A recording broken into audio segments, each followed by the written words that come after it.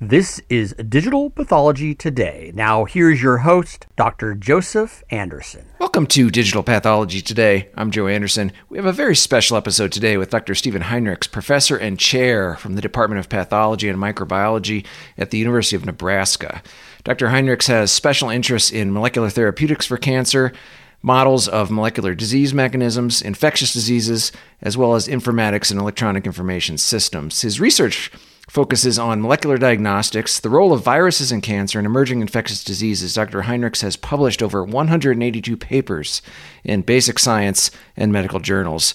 We're going to talk about what's involved in the transition to digital pathology. It feels like we're on the verge of something big, but there's more to it than just us, the pathologists, in front of our microscopes. There's a whole host of people, individuals, and teams involved. What's involved from an administrative perspective when we're often in larger institutions? What kind of teamwork is involved? What sort of teams must be built? And Dr. Heinrichs has a special interest in the psychology of pathology. We'll find out a little bit about what he means by that. And what can we learn about how our brains process black and white images as we move into this new era of machine learning?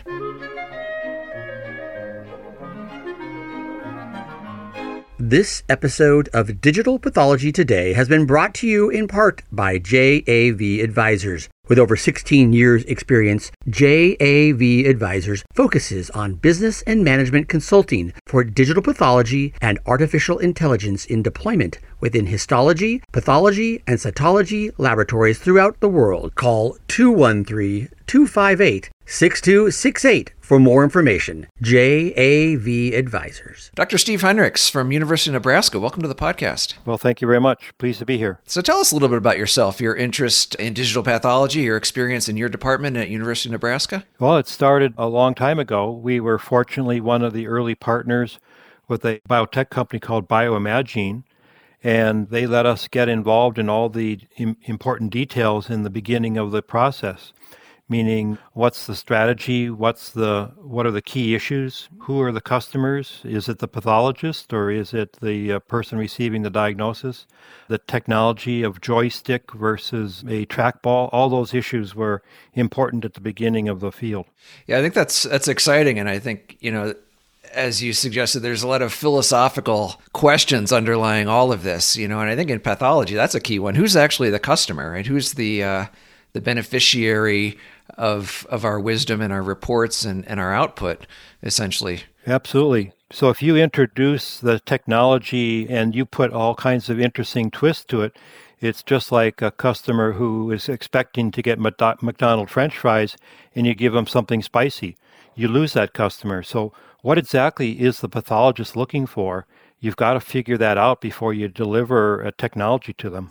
Yeah. So that's interesting. I think there's many levels to it. So, at some level, the pathologist is the customer, in terms of using digital systems and the equipment, but ultimately there's an end user, which is the doctor who's treating the patient or even the patient himself. Exactly right. And then along the way, we encountered the process of diagnoses. And that became very interesting as well. And could I slide on or an image on a scanner or on a computer screen replicate what was going on in the pathologist's mind? Meaning, what made them feel comfortable in saying, now I finally can make a diagnosis? And when does that diagnosis appear? And is it in their brain, or is it after a review of multiple components? All of those issues had to be looked at, and we were surprised then just how many different issues we had to consider in order to get buy-in from the pathologist and even accuracy.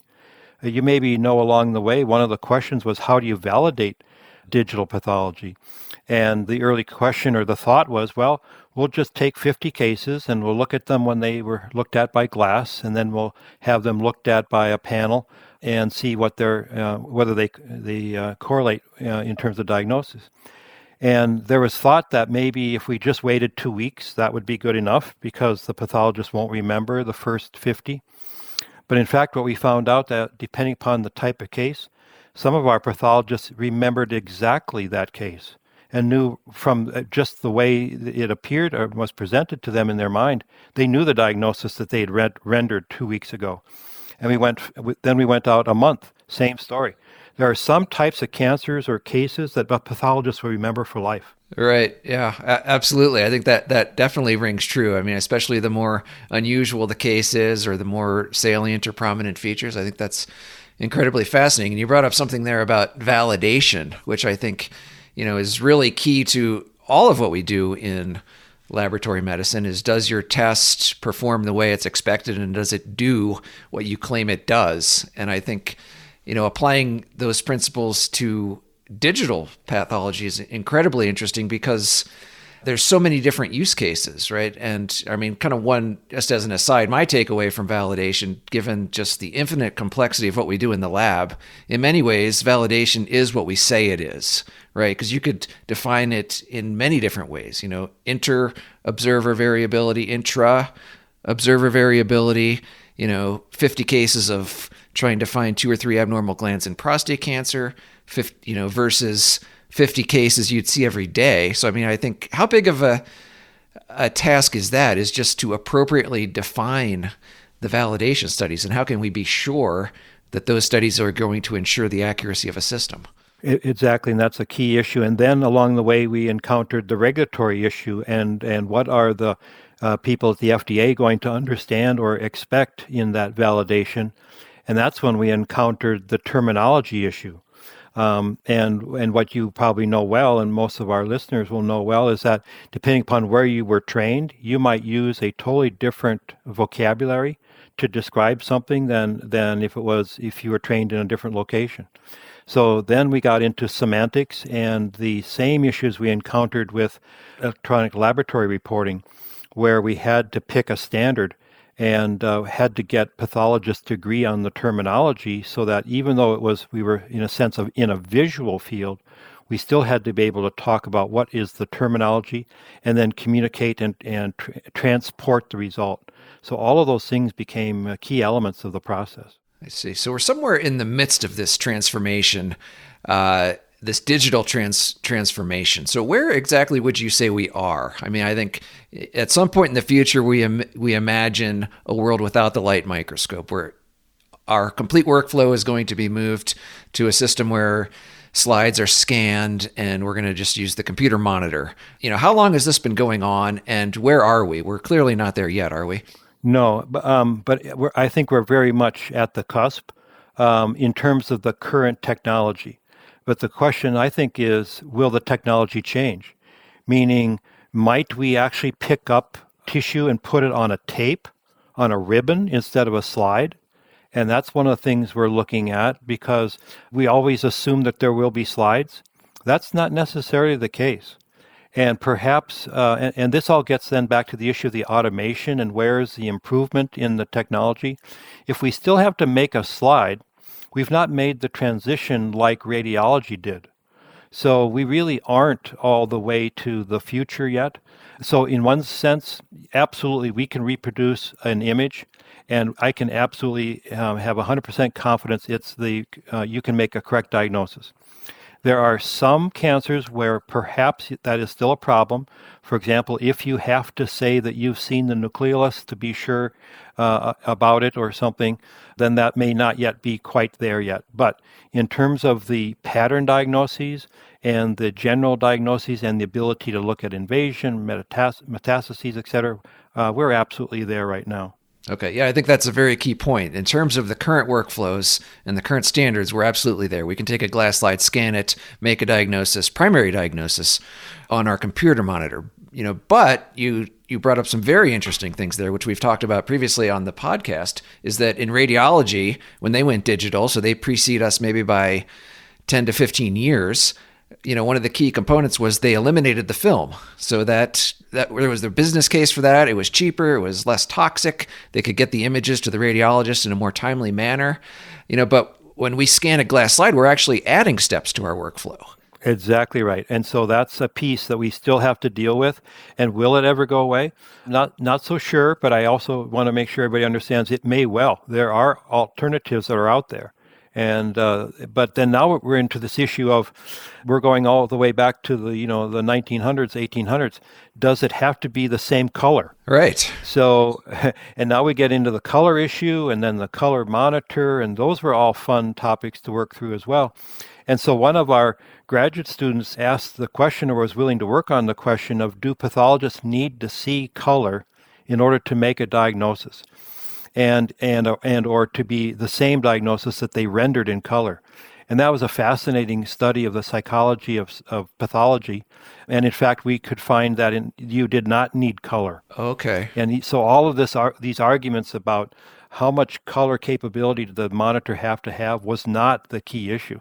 It's just amazing the flexibility of the pathologist's mind. Yeah. And I definitely think they are a different type of person, if you want to say it that way, in terms of their visual connections.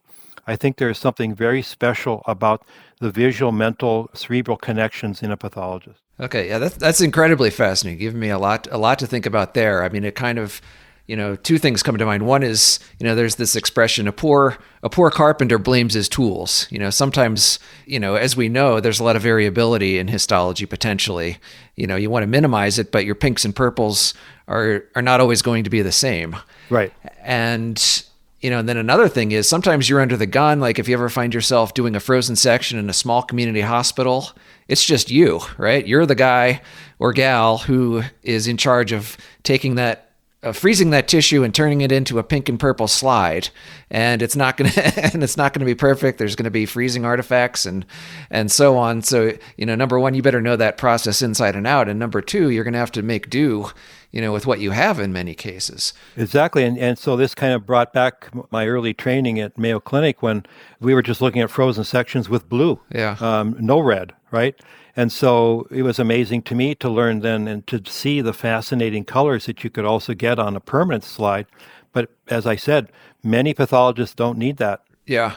So it seems like we're going to have to, or it makes sense to move away from the glass slide because it is an extra step. And like you said, there's technologies out there that can help us do that. But two things come to my mind. One is, how do we bridge to the past then, right? In this new world where we don't have a glass slide, and like you said, it could be different colors, it could be different preparations, it could be different, it could unlock different morphological features, which are going to be not tied to the artifacts of formalin fixation, paraffin embedding, and so on. So number one, how do we link to the past if we go to a new world? And then secondly, what would it take to validate a new system like this? I mean, that would seem a massive undertaking that would take years and years. Oh, absolutely.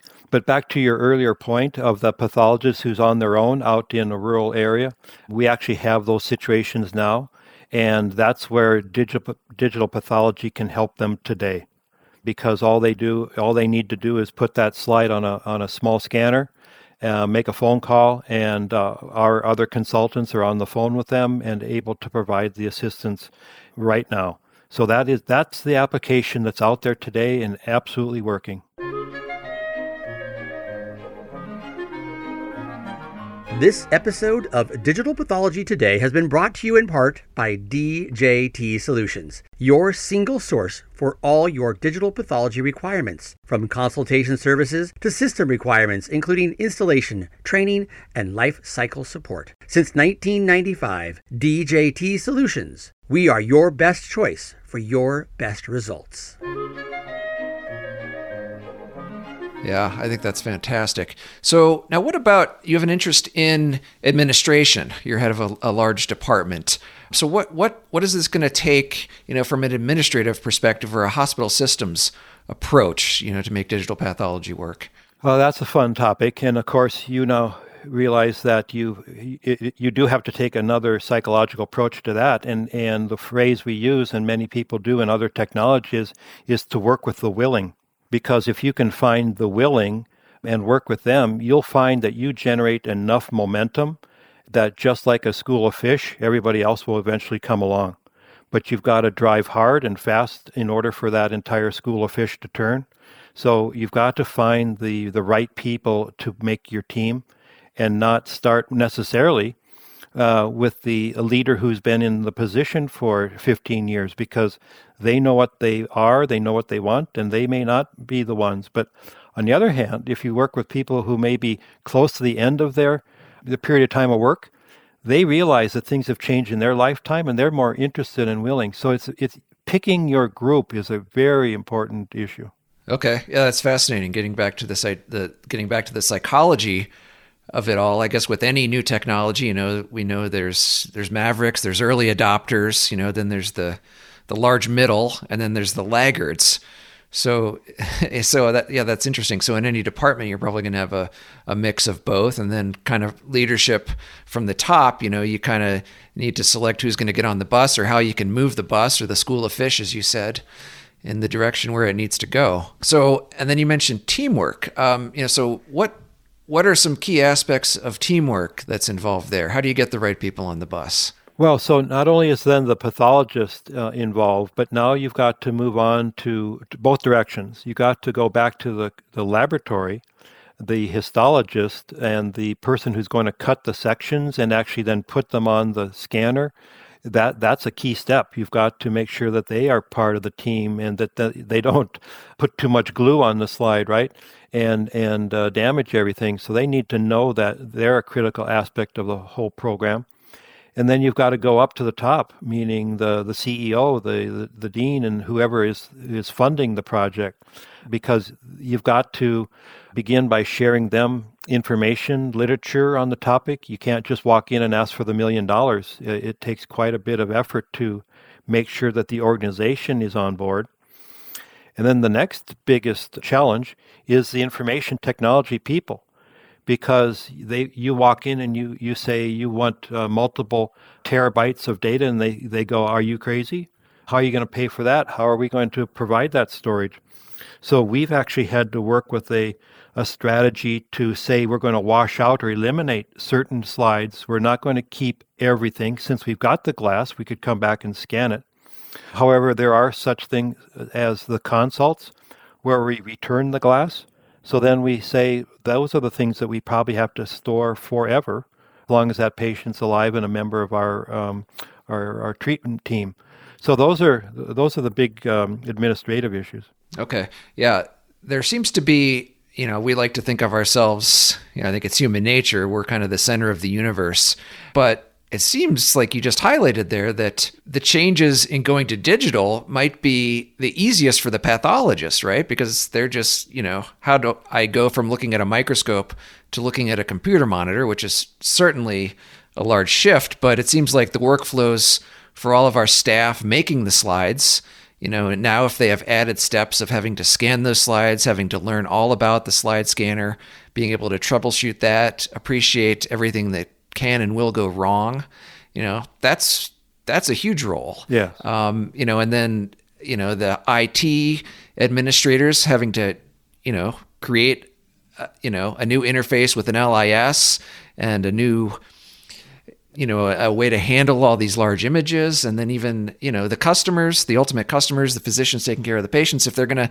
have to adopt to a new way of receiving the information, I think, so there's so much more to it than just the pathologist. So, is there a way that you remind your staff or your department about that? Well, first of all, I appreciate you bringing it up, because that's what is the issue for the world, and how to be a change agent and how to bring all these pieces together. Yes, so making sure that every member of the team knows they're a member of a team, and that, yes, there's certain individuals you have to give maybe a little bit more leeway to, but nonetheless, everybody needs to know that the janitor is as important as the person who processes the money, and that's a key aspect of any organization. Yeah. So let's get back to the psychology of digital pathology. So what exactly do you mean by that? You talked about black and white versus color images, which I think is incredibly fascinating. So in that is, maybe the features that we think we're looking at aren't what we thought, or maybe there's much more information than we appreciated in a black and white image. Well, this, I think, brings us to that question of artificial intelligence. And I think the way I talk about it is, where is the diagnosis made? and when is the diagnosis made? And again, depending upon how you were trained, I remember my professors saying, I don't want to know anything about the case. Don't give me the clinical history. I just want to see the slides. And then another time I was with people who would say, well, you've got to tell me the clinical information because I'm going to go left or right depending upon what the clinical information is. So again, back to the issue of in the pathologist's mind, when they are about to render a diagnosis or moving towards a diagnosis, when does that happen? And where in the brain does it happen? And is it totally a visual thing? And so those are the kind of the questions that I think are fascinating. And how long does it take?